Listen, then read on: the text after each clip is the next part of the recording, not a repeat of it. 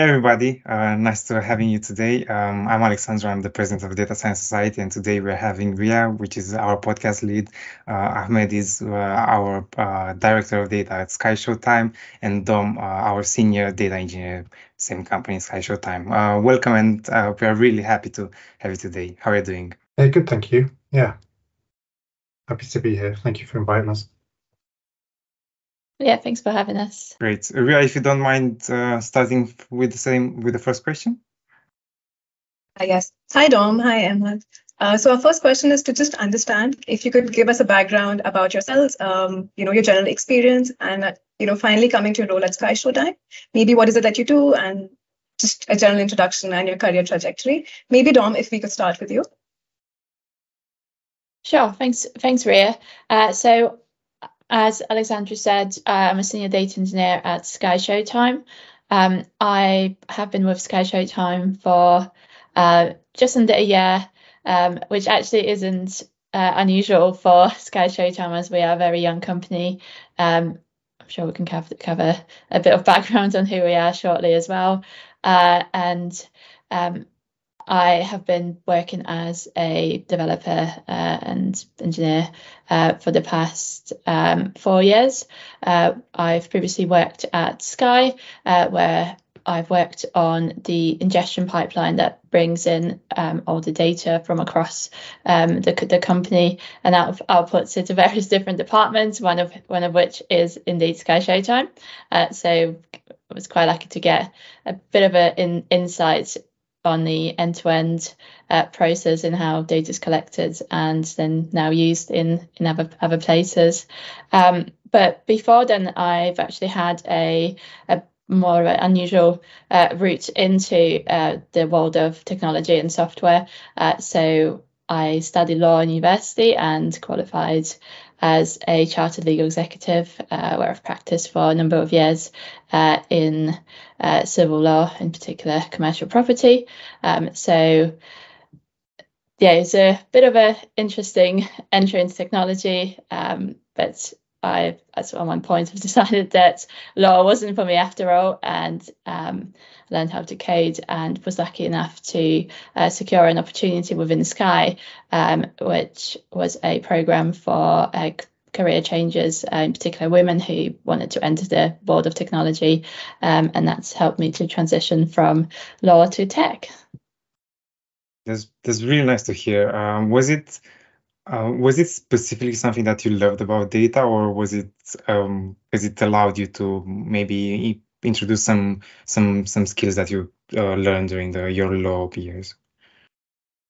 It probably wasn't data specifically. There are a lot of transferable skills in problem solving and being able to learn sort of complex concepts and apply it to various scenarios. After all, law is extracting the facts and figuring out the solution or what the applicable laws or cases are, and not too dissimilar when it comes to coding. You work out what the problem is. That's usually half of the solution. Once you've got the problem, it's relatively easy. It's easier to then figure out how best to apply the technology or the coding language that you know. That sounds incredible. Emma, go next. I'm not sure mine's quite as exciting as Dom's, but I've spent most of my career in data and analytics. I actually started my career working in Pizza Express, and then finally got an opportunity to work in the school looking after the IT, and then I was working as an IT support officer in an engineering company, and they had an opening to look after their databases, which then grew into BI, which then grew into working across the stack, really, from back-end databases and infrastructure all the way to creating analytics and data science projects and everything kind of in between. I've been fortunate enough to work at a variety of different kind of companies, everything from banks to Lego to Shell, and I previously worked with Dom actually as well within Sky in the same department. So moving to Sky Showtime was a bit of a natural progression, really. And some of those roles have also kind of spanned, architecture, as well. So I focus a little bit more on maybe stakeholder alignment, a little bit of delivery, strategic direction. I think my development skills are not quite as sharp as they used to be, unfortunately. Still plenty of experiences, and I know with time you lose the feeling of coding, but I'm sure that if you take a month or two, you'll be back at business and you'll be brilliant as well. And if you don't mind, because we've started talking about Sky Showtime now, maybe could you introduce us to what it is and what's its mission, maybe? Yeah, Dom, I don't know whether you want to kick off and I can try and fill in any gaps. Yeah, sure. I was hoping you'd answer that one. So Sky Showtime, as I mentioned earlier, we're a relatively young company. We are a joint venture between Sky and Paramount to launch a streaming service across mainland Europe. So we've launched between last September and this February. We've launched across 22 different territories, from sort of the Nordics all down to Eastern Europe, and so on. So we are across various territories. We offer a wide variety of content, both from sort of Sky and Paramount. So a lot of the big titles that you would see here in the UK are probably on our platform at Sky Showtime. But as well as that, we offer more localized content. So which brings me on to possibly one of our challenges is that we've got localized content. We've got a number of different languages. So it's quite important that we have the right subtitles and dubbing especially on the English speaking content, although we share content, localized content across territories anyway. So yeah, that's where we are in terms of Sky Showtime. I'll pass to Ahmed to fill in the rest of the gaps. No, I think that's brilliant. Yeah, I don't think there's anything more I could add, really. I think you've covered it. Thank you so much for sharing that, Dom and Ahmed. So just to understand, in the context of Sky Showtime, could you help us understand how does data engineering play a role in defining the business strategy for a platform like Sky Showtime? I can make a stab and then Dom can maybe fill in. I think that, the function that we work in is an enabling function. And if we have a look at how far the data that we provide spreads, it can go through, different departments such as finance, HR, marketing, and different sub parts of marketing, as well as the strategy department. So I think that inherently all of the decisions are either backed up or made or used through data. It doesn't always come necessarily through the data engineering pipelines. We're not so centralized that we're the only department, but I think that everything that flows through an IT machine is effectively data, right? So arguably all of the transmissions and everything that we do, we're transmitting data to consumers at the same time, and we're receiving data back about that as well. So very broad answer, but I think that it's quite well embedded within the company. Maybe not necessarily as pronounced, but it's there. Dom, I don't know whether you want to build. So one of the aspects that we provide data on and assist with reporting is our user numbers. So within Sky Showtime, we across different partnerships, our apps are available both via Apple and Google stores, and as well we're available on web and number of different smart devices as well. So our user data would come through from various partners as well as directly through the web. So we facilitate collecting all that data and putting that together in a more sort of unified aggregated format that we then make available to our analytics team, who create dashboards with users coming across different platforms, the business can then use those dashboards to make decisions on which partnerships have been successful, which aren't performing as well, and drive further insights from there. That's amazing to hear, and the cool thing is that you actually somehow introduced the topic that I wanted to move on to, because you mentioned that you're building dashboards for helping the company take decisions. So my question would be, how is all this data used to better take business decisions? Because we've seen more and more that data is at the core of some decisions, because of course, guts and personal experience has to come into a play and has to it has an important role. But with all this data that we're gathering, it will be a pity to ignore it and not understand it fully in order to take a better decision. I can try and start one, and then I mean, if you look at from a product perspective, I think our product team are always keen to understand the performance of certain elements that they kind of put on the platform. So if there's a particular button, they may be interested in the journey to that button, or how many people click through from one element to the next, and also just kind of general navigation in terms of is the UI kind of laid out in a way that's easy for the consumer to find content. So I think that there's always kind of various elements that are being evaluated from an internal and external kind of data perspective as well.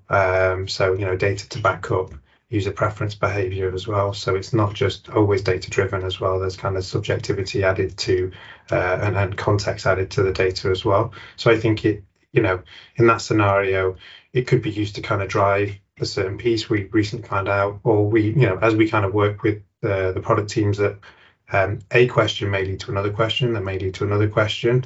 And then vice versa as well. A perspective from a consumer may need to be validated at the same time. So that's kind of one area that's kind of heavily used. So in terms of data usage. Yeah, I guess the other point, just to pick up on you were saying about the pricing models. One behavior that our marketing team is reviewing or monitoring is how our offers perform. So when we launched, we had a number of offers that were available to users in various territories. And so marketing were able to track over time how the users who took up these offers are performing. So for example, in places where we had a free trial for X number of days, the marketing team were able to then draw insights to see whether users churned, or when they churned, I mean left the platform after the offers expired, or whether they continued being a customer. And if they continued, we may then start asking further questions, as Ahmed said. It would be what kind of content they watch, what are they interacting with, and whether there are any patterns. So yeah, answer one question, start asking a lot more new questions. And was there any time when you started by a question and you ended up to a totally different thing? Like, was it something that really surprised you or challenged technically in any ways with all this product development and adjusting the product and so on? I think there's various elements that we kind of look at. There's one that kind of springs to mind in terms of what avatars are popular and how they're used, because as you start delving into it, different platforms have different perspectives to an end user. So a web user may see something slightly different. And one of our analysts did some analysis recently and came up and actually started with a very basic question, but actually further exploration, potentially through just interest in the area itself, drove further questions. So sometimes the business question that you get can actually lead the person that's doing the investigation to kind of propose things that weren't necessarily asked in the first place as well. So on the flip side, there is elements of data that just are used for operational users, right? So finance, for example, would want a kind of straight data pipeline, or customer service may be interested to check, can we just verify that X happened or Y happened as well. So we kind of cover a broad spectrum from operational and kind of ad hoc use cases all the way to supporting analytics ones at the same time. Right. So you mentioned data engineering pipelines. If you could help us understand what they are, and to just cover in terms of understanding what is the technology leverage, if you could tell us how are they built, how are they maintained, what is the technology behind it?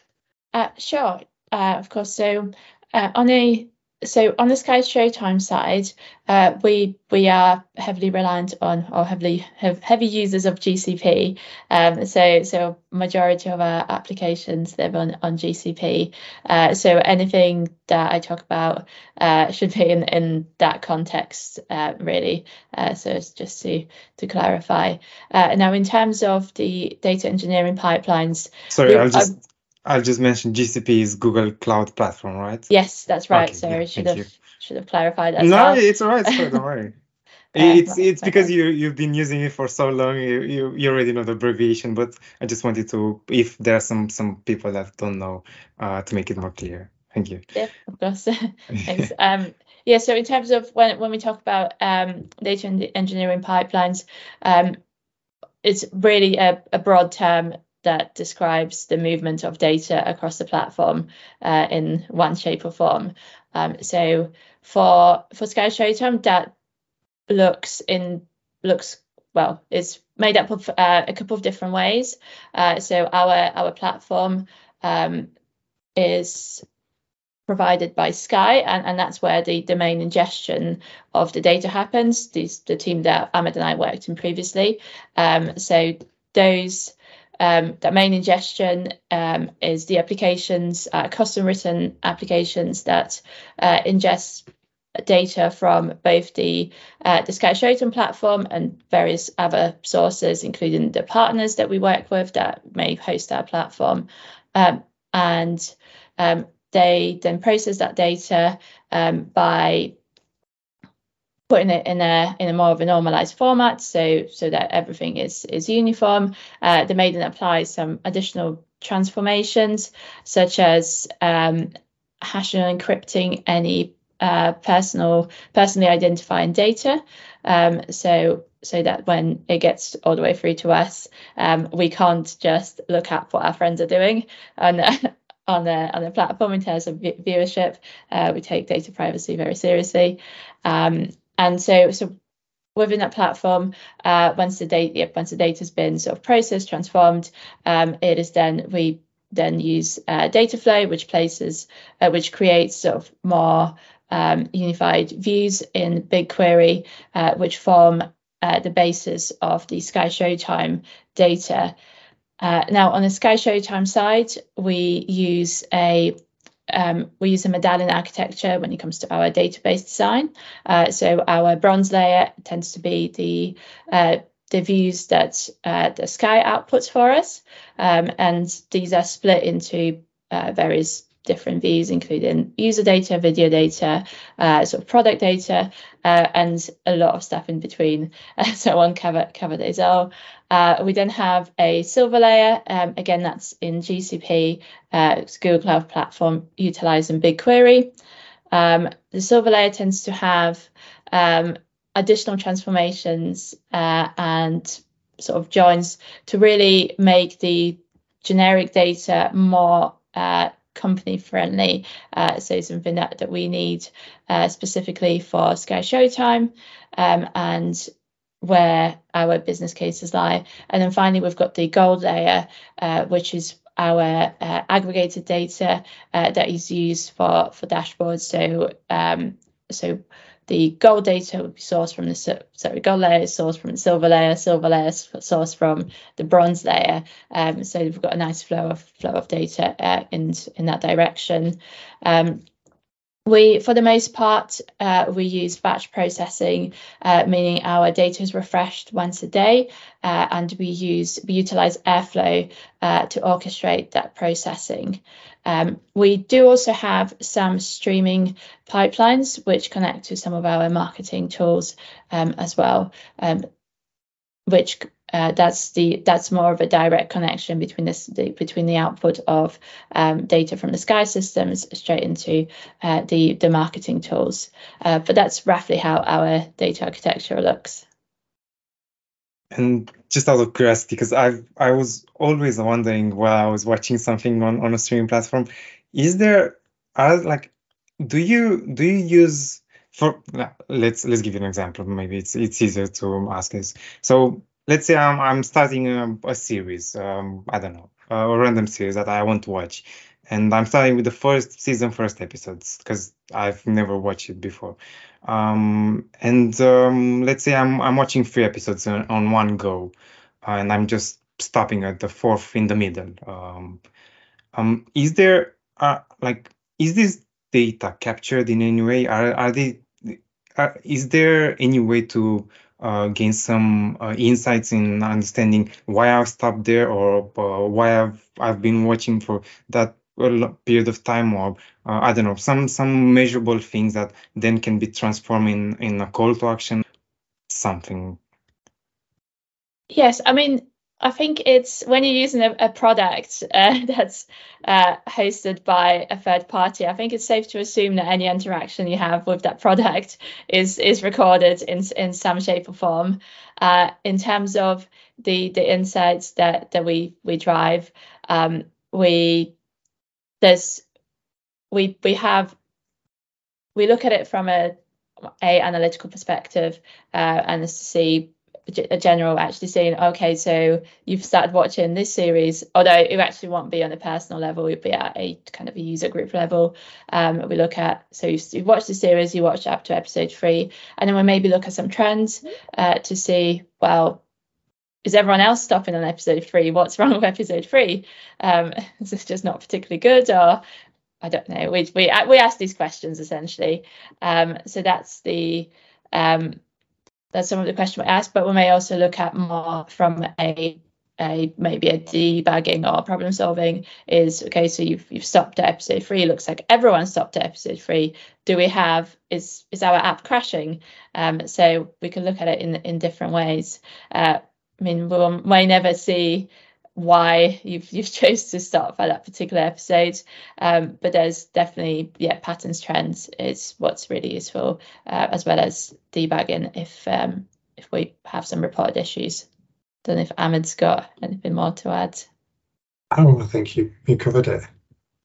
Thank you so much for sharing that, Dom. So Dom, you mentioned the medallion structure. You mentioned the GCP products that are leveraged in the setup and for the pipelines. And we also understand that the setup is relatively new. It's a year into the process. So could you share some of the challenges, or just understanding what are the unique things that probably took place while the setup was taking place? Maybe something unexpected.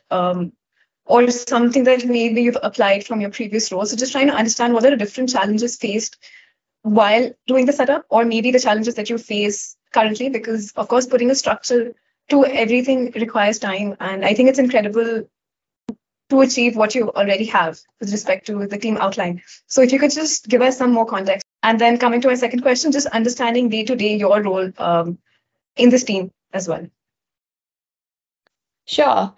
So in terms of the challenge around the setup, maybe start with saying about a positive, in that being a joint venture between 2 very well established companies and having a platform provided for us by Sky, that's actually shortens the number of time we would have normally spent spinning up a brand new platform.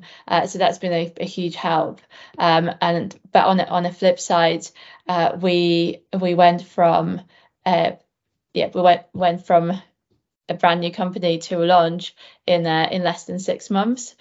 So there was a big expectation on us to deliver and set up the platform and provide that data to the company, especially in the earlier days, which Ahmed can speak to a little bit more, since he's been with the company longer than I.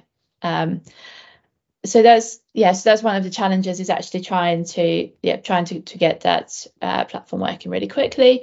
I guess another one is we have had that help from Sky, but also we face unique challenges with having with content in different languages across different territories, and so it's figuring out how to adapt the ready-made platform to our needs, so that we get the best out of it.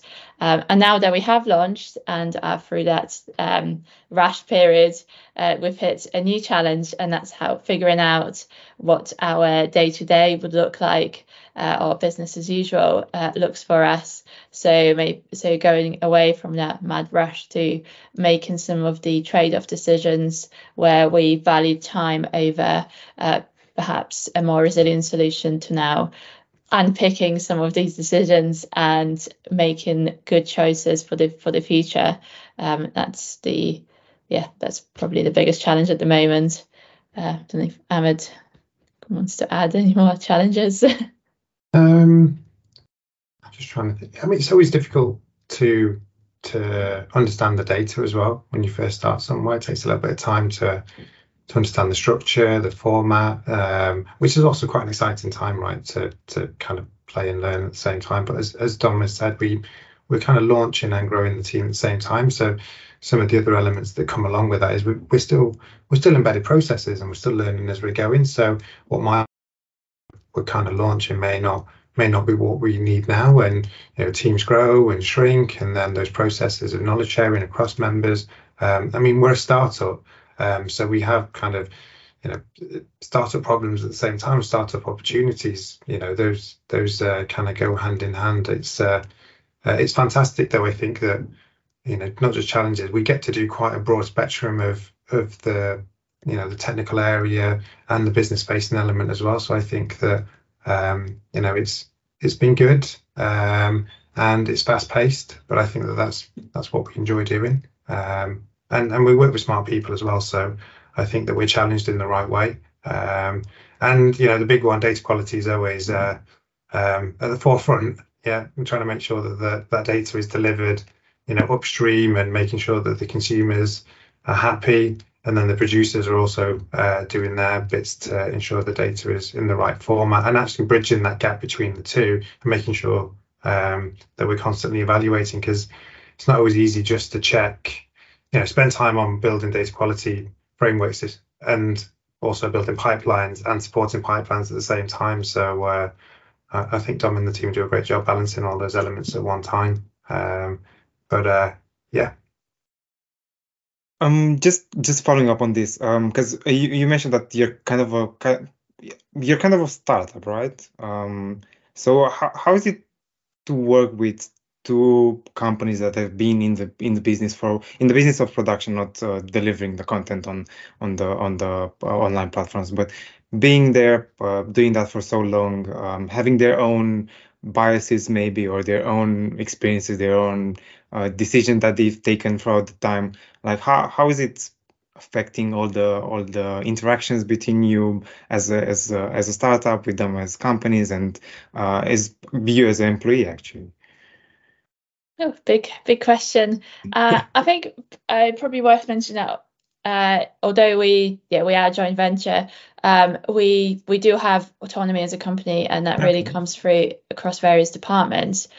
So we quite fortunate in that we do make those a lot of the technical decisions are up to us, especially when it comes to delivering products for our internal teams.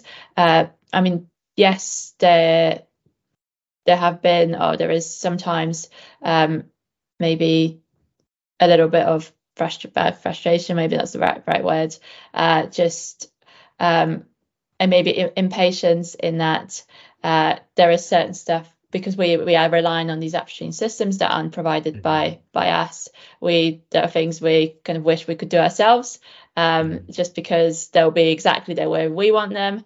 But then we also need to think the bigger picture, and how we can utilize these tools, and just trust in the other teams that we can work together and deliver the right solutions in combination. Sometimes we have to juggle having sort of people across various departments and companies in one meeting to deliver an end-to-end solution.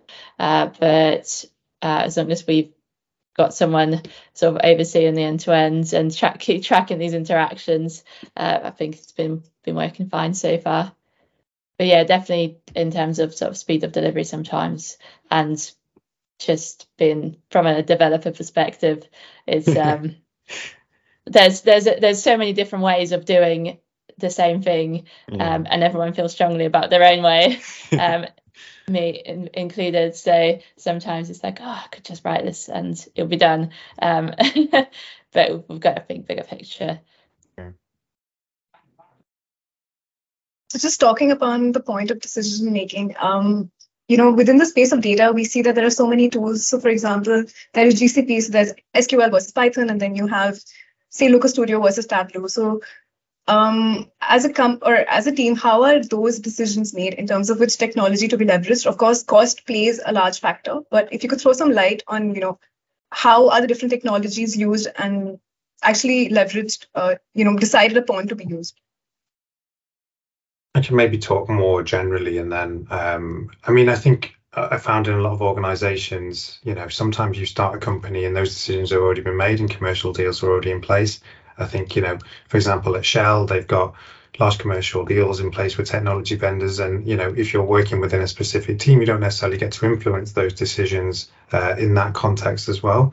But I think that in the context of Sky Showtime, we've inherited some of the kind of tooling technologies, but we're always, I think, open to look at the best way to do the right thing and the most. It's not just necessarily cost efficient, because it could be process driven. Actually, that drives down time, which generally impacts costs as well. But it's a fine balance, right?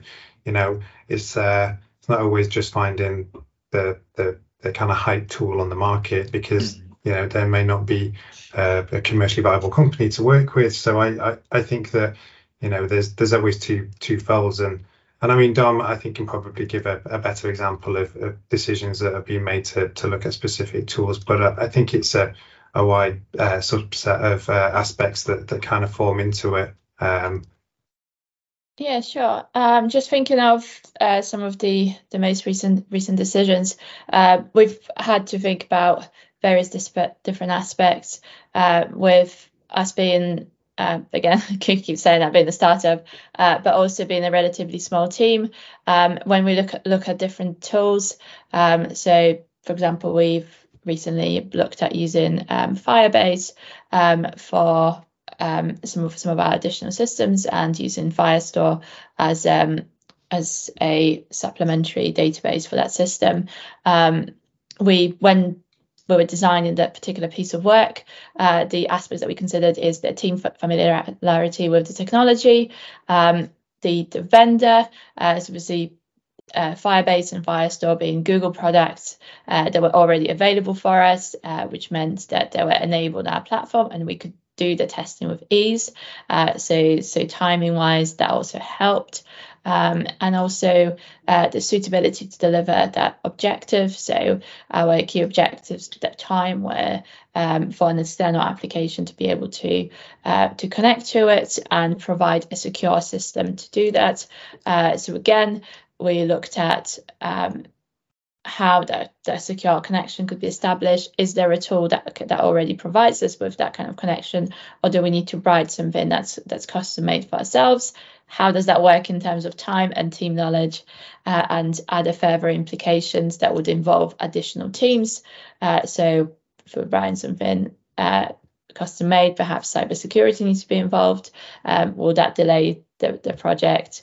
Do we need to get Sky involved? Perhaps there is a different way of implementing the whole system. Perhaps we could use part of their platforms. So it's figuring out what the top objectives are. So for us, it was timeliness, the team knowledge, whether we could use sort of languages, technologies we know across the platform. So these metrics, how they score against those metrics, and I'm not going to lie, a small part of it as well is as engineers, we do want to use the fancy new tools. So if there is scope to go for something a bit more exciting than the sort of old tools that people complain about, there will always be a tiny little preference towards those. I think both of you touched really good good points with technology, because sometimes there are some particular reasons why you go with a tool or why you take a decision regarding what technology to use. But in the end, if it's a new company, it comes down to also what does the team know, like what are their preference, what are the familiarities, as you mentioned, because nowadays there are so many companies offering kind of the same tool with just bits and tweaks that are different and might be better for your company, might not. But it's important to understand how much time you also need to involve into bring that tool into your company, because in the end, even though it's the best or is the newest, it might be too costly or too time consuming to bring it to a certain point. And if you don't mind, because in term two, we kind of have a project. So at Data Science Society, we do research projects every term and during the summer.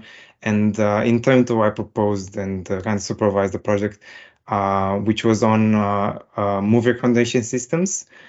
So because it's part of our new content consumption, we are recommended a lot of content. We are recommended what movies to watch and so on. Maybe could you briefly explain how you are doing that at SkyShow, or how if you've developed this tool, or if you've taken something that was out there already? I would really love to better understand your perspective on this. I mean, I'm not sure how much detail we can discuss, but I think that recommendation systems are an interesting one. I think that they're generally used as competitive advantage for companies. Getting the right content so you can keep you engaged or make you look at things that you weren't used at before. I think there's historically there was a large prize associated by a large streaming company that kind of stemmed a lot of the Kaggle kind of competitions and so forth as well. So it'd be interesting maybe to know from your perspective what you've learned, so maybe we can take some things away as well. Like, I think they were, because you mentioned Kaggle, that's where we got the data set from, which had a really nice script on how to pre-process the data, and then some hints. The team didn't go that further and didn't come up with a new way of recommending these movies.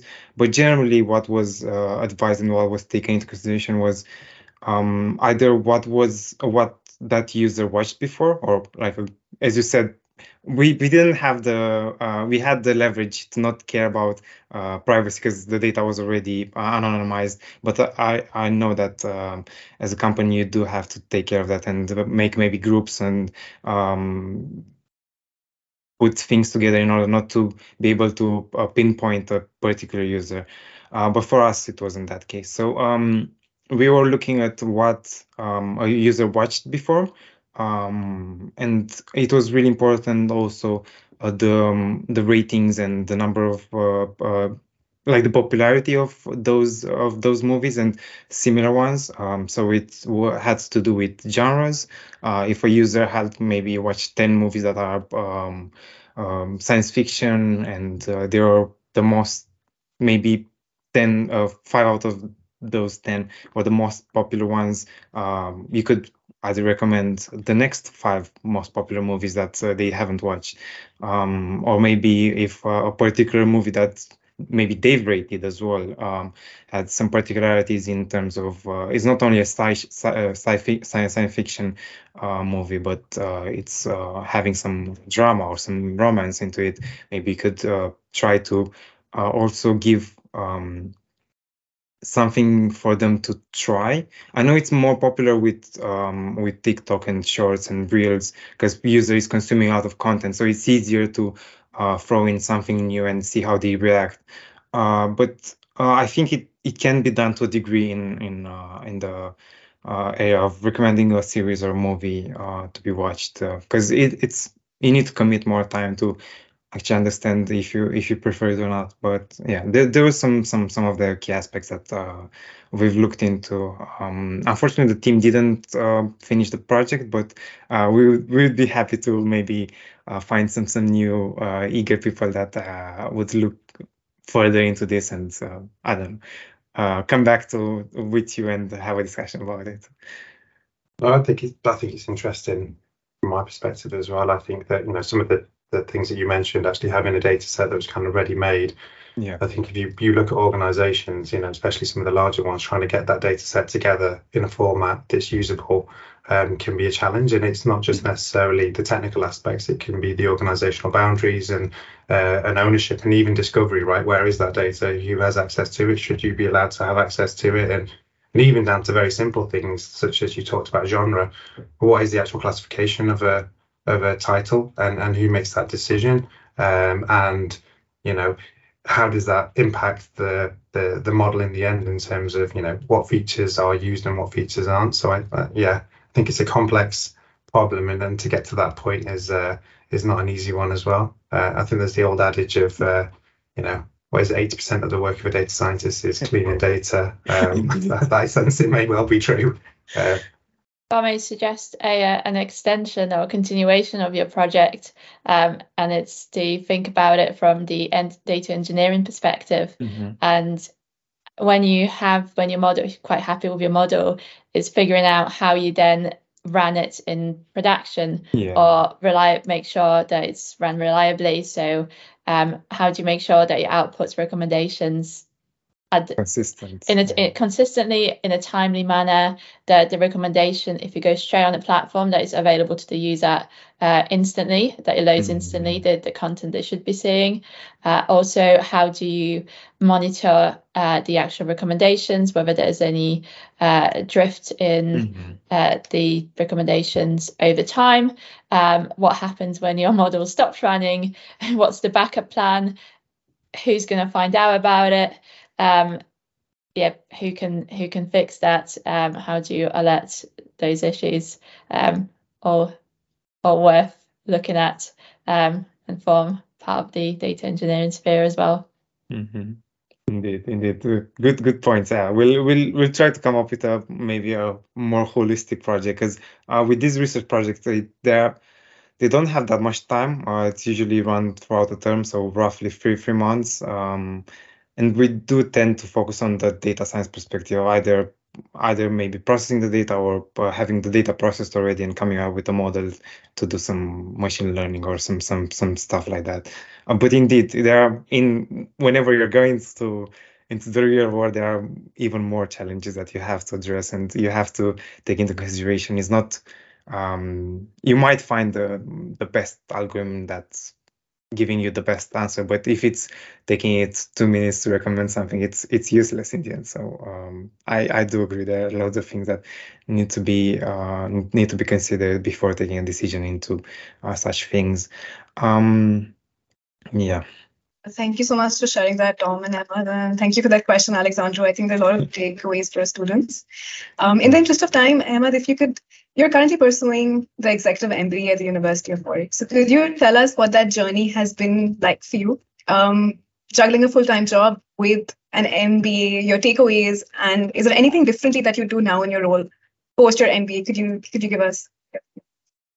It's been an interesting journey. I think I started during lockdown, during COVID, so everything was remote, and then kind of moved to online. I think my aspiration for doing it was not necessarily for career movement, but learning and learning a wide variety of things. And it's certainly given me that. I've met a lot of really talented people. I've learned from not just tutoring sessions, but also the people in the classes. I mean, I think in my day-to-day job, I wouldn't necessarily have got to touch aspects like accounting or entrepreneurship or strategy. So I think it's given me a really broad spectrum, and actually it's been quite vocational as well in terms of applicable to the real world. So, you know, a lot of the assignments are driven by, you know, past experiences. So I can't lie, it has been tough trying to balance 2 kids, a busy job, and an MBA at the same time. I've maybe taken a slightly unconventional route in terms of doing it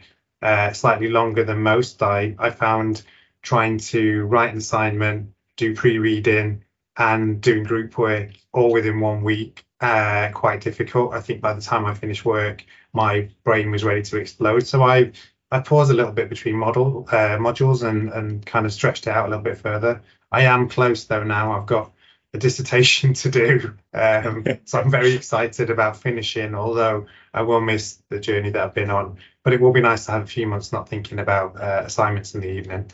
But yeah.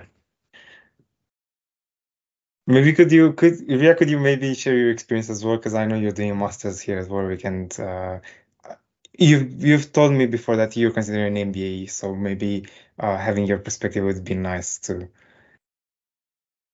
Yes, absolutely. So I had actually applied for the full-time MBA at the University of Warwick during lockdown as well. For personal reasons, I couldn't pursue it that year, and my admission wasn't deferred. And then it was a tough call for me to take between an MBA and an analytics MSc. But it's been a great experience for me, of course, the past 1 year, having to work with diverse individuals, different people. And of course, the learnings have been great technically for me, which is my primary aspiration for pursuing an MSc. And at the same time, I got to do a dissertation, an external dissertation with Sky Showtime. So I felt it was a very wholesome experience for me because I got to practice hands-on some of the tools and techniques that I'd learned during my master's. And I worked closely with Dom. So personally, it was I had a number of great takeaways from the MSc experience as well. And I think doing an external dissertation was just a perfect ending to my course. So I would definitely maybe recommend an MSc or an MBA at the University of Warwick because you get a lot of hands-on experience in terms of what is being used in the industry, and then you also have opportunities to pursue within industries and the different sectors. So I would say it's been a wonderful experience. Lovely to hear. And so we don't leave you out of this discussion, though. Could you, because I think it's the realities of nowadays. People are doing a degree for different reasons. Maybe their parents were pushing for them, or maybe they thought that that's their passion or the coolest thing at that time. But I've seen, and it's been easier than ever, I would say, from my perspective at least, to change to not fully commit to what you've been starting. As your example, you started liking technology and using or developing some coding, or it doesn't really matter. But could you maybe give us some or to the audience some piece of advice on how this transition could be made, or how to cope with it? Because I know most likely there will be a lot of challenges for trying something new. So yeah, maybe if you could walk us through that, and that would be great. Sure. So I guess first piece of advice, or just a bit of knowledge, is it's not an easy journey. There's definitely a lot to learn, especially to begin with. A lot of angry evenings where my code just wouldn't run and I could not understand why, and ready to throw my laptop out the window. But it's all part of the fun, because then made it work the next day, and then that's like the best feeling ever. I just kind of want to go dance on the street. So as the on the flip side, so yeah, it's a bit of an up and down journey, and I'm sure a lot of developers will tell you the same, that the lows are low and the highs are high. So yeah, if that applies to people, if they like working that way, certainly go with it. And I guess the other part as well, especially for people that are more established in the industry, is if you do switch technology, it's actually accepting that you are back to a junior position, and if you aren't as established, and take it all as a learning opportunity. Often people that are younger than you will tell you how to do stuff, and yeah, there's always loads to learn. So just embrace it, and don't let that what seems like a career step back get you down where it's only temporary. Just a branch that you're taking. Yeah. If you may allow me this GitHub joke. Yeah. So maybe we could finish with this. I would really love to sit to get to things from all three of you. One, if if you go back in time, or if you had the chance, would there be anything that you'd change, or and not like that, but also having this experience now, would you do something differently moving on compared to how you've been doing things? And then I'll add the other question in the end.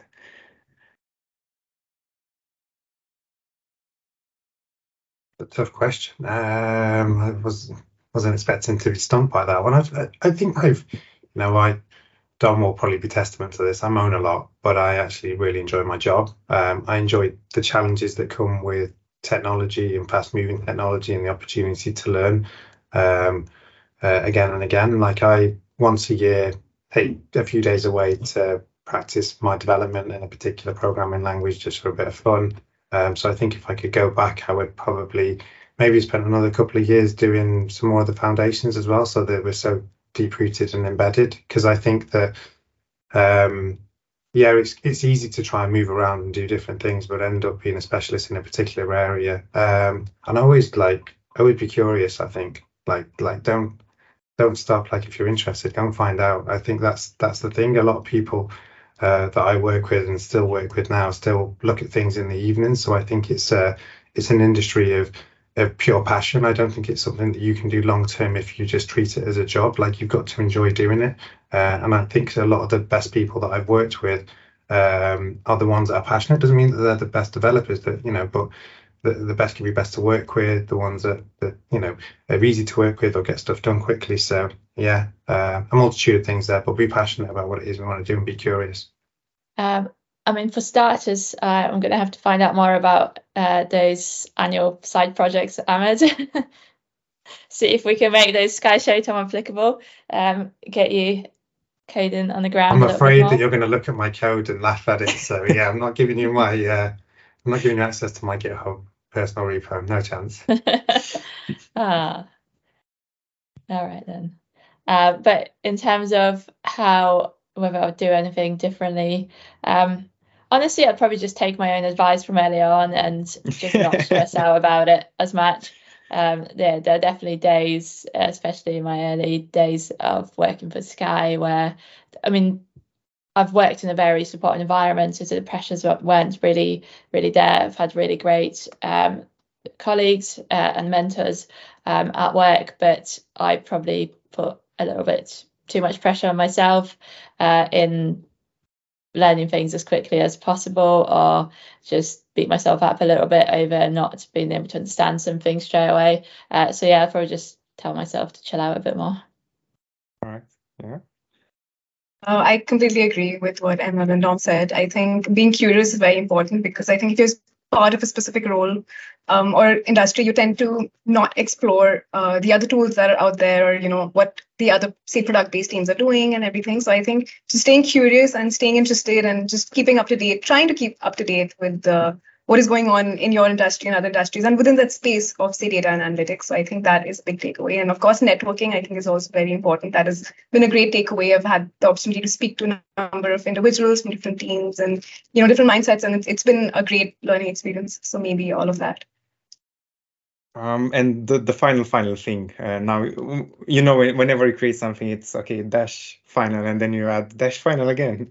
Because I think it's not a buzzword yet, or maybe it's been a buzzword, but we've seen people still talking about this, still trying to implement this technology and moving further with it. And I'm talking about generative AI. Maybe could you give me your perspective from the industry of entertainment? How would you see it, or how are you planning to take advantages of all this craziness going on around with generative AI, and especially visual tools, because they've been more. I know everybody's using ChatGPT, which it's language based and it's a transformer, not really a generative AI, but still, like there are some cool stuff out there like Midjourney and others that allow you to create prompts, or to take prompt and create a moving thing like an object, or and other things. Like, there are tons of tools that are being created. So yeah, what are your plans with this?